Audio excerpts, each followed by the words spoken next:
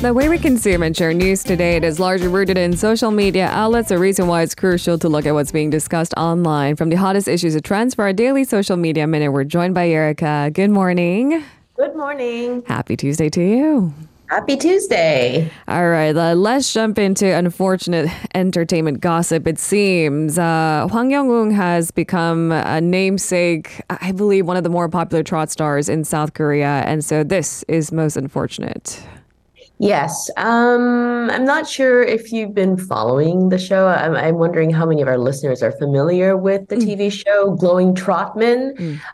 Singer Hwang Young-woong has been singing in the show, and he has recently been embroiled in a whole lot of controversy related to bullying issues.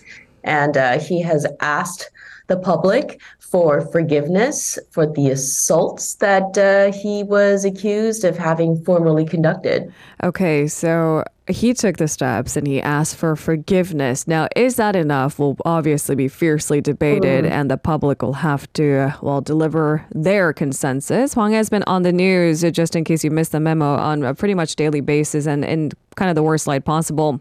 He's been accused of bullying incidents dating back years, it seems, and it only recently began to surface online. That's right. He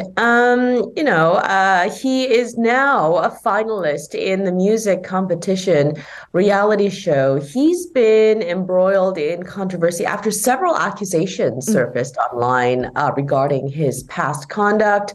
There was a YouTube video that was posted on the 24th, and under the video, there was a response, a man who claimed to have witnessed Hwang Young-woong beating up a neighbor and a fellow classmate with autism.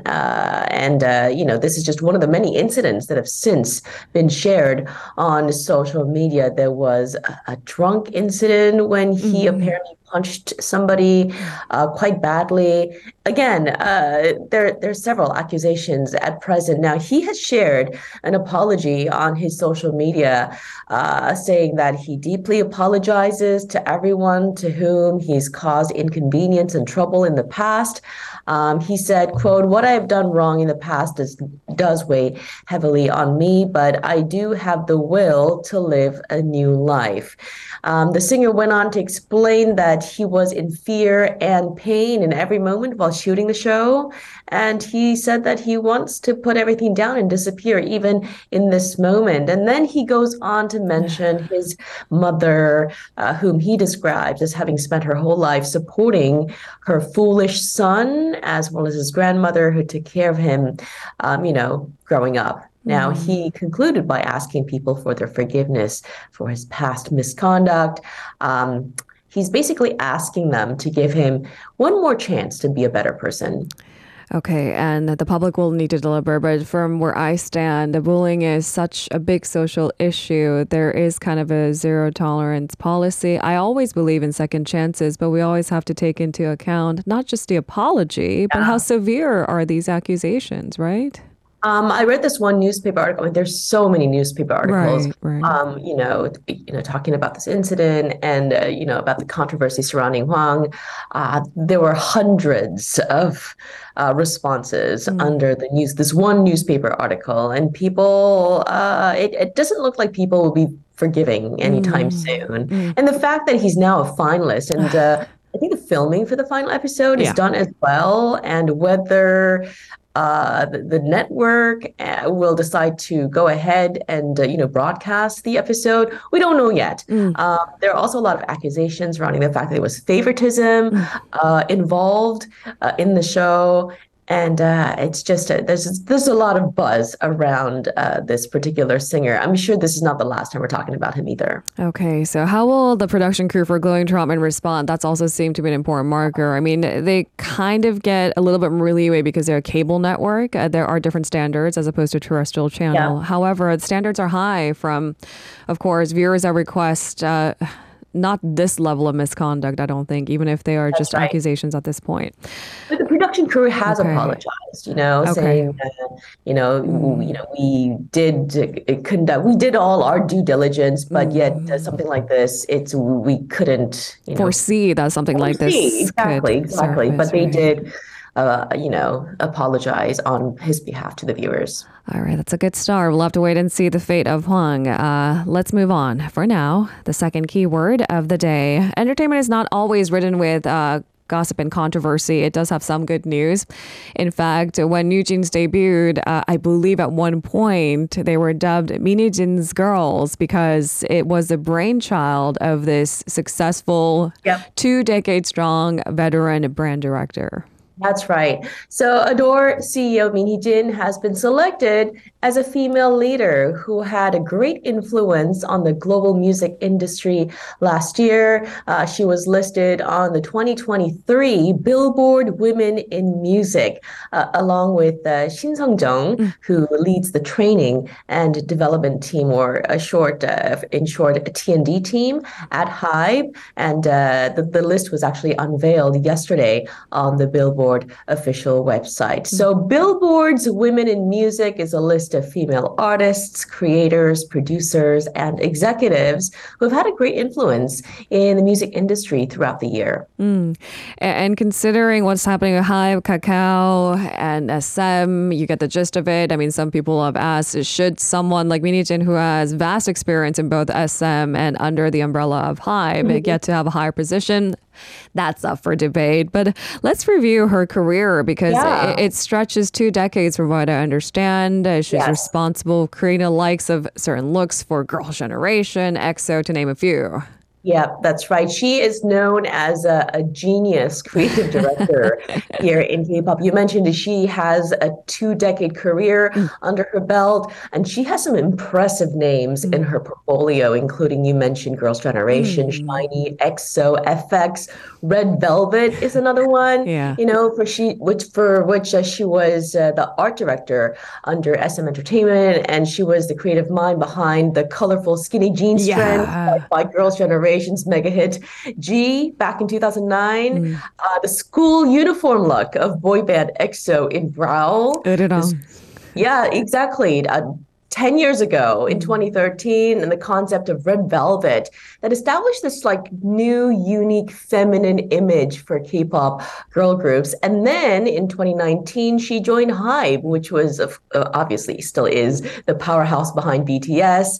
And as a chief brand officer, she established her label, Adore, which stands for All Doors, One Room. And New Jeans is the first act to come from the new agency. And they've been super successful so far. It's funny because I thought following the footsteps of Blackpink, I know they're different agencies, but what I mean is because Blackpink did something so inherently different for girl groups in Korea, I thought, how can you outdo that? And they just went a completely different route, and the branding was something sweet, something of a throwback to the 90s, and it was entirely unique. And I thought, who's the genius behind this? There you have it, Min.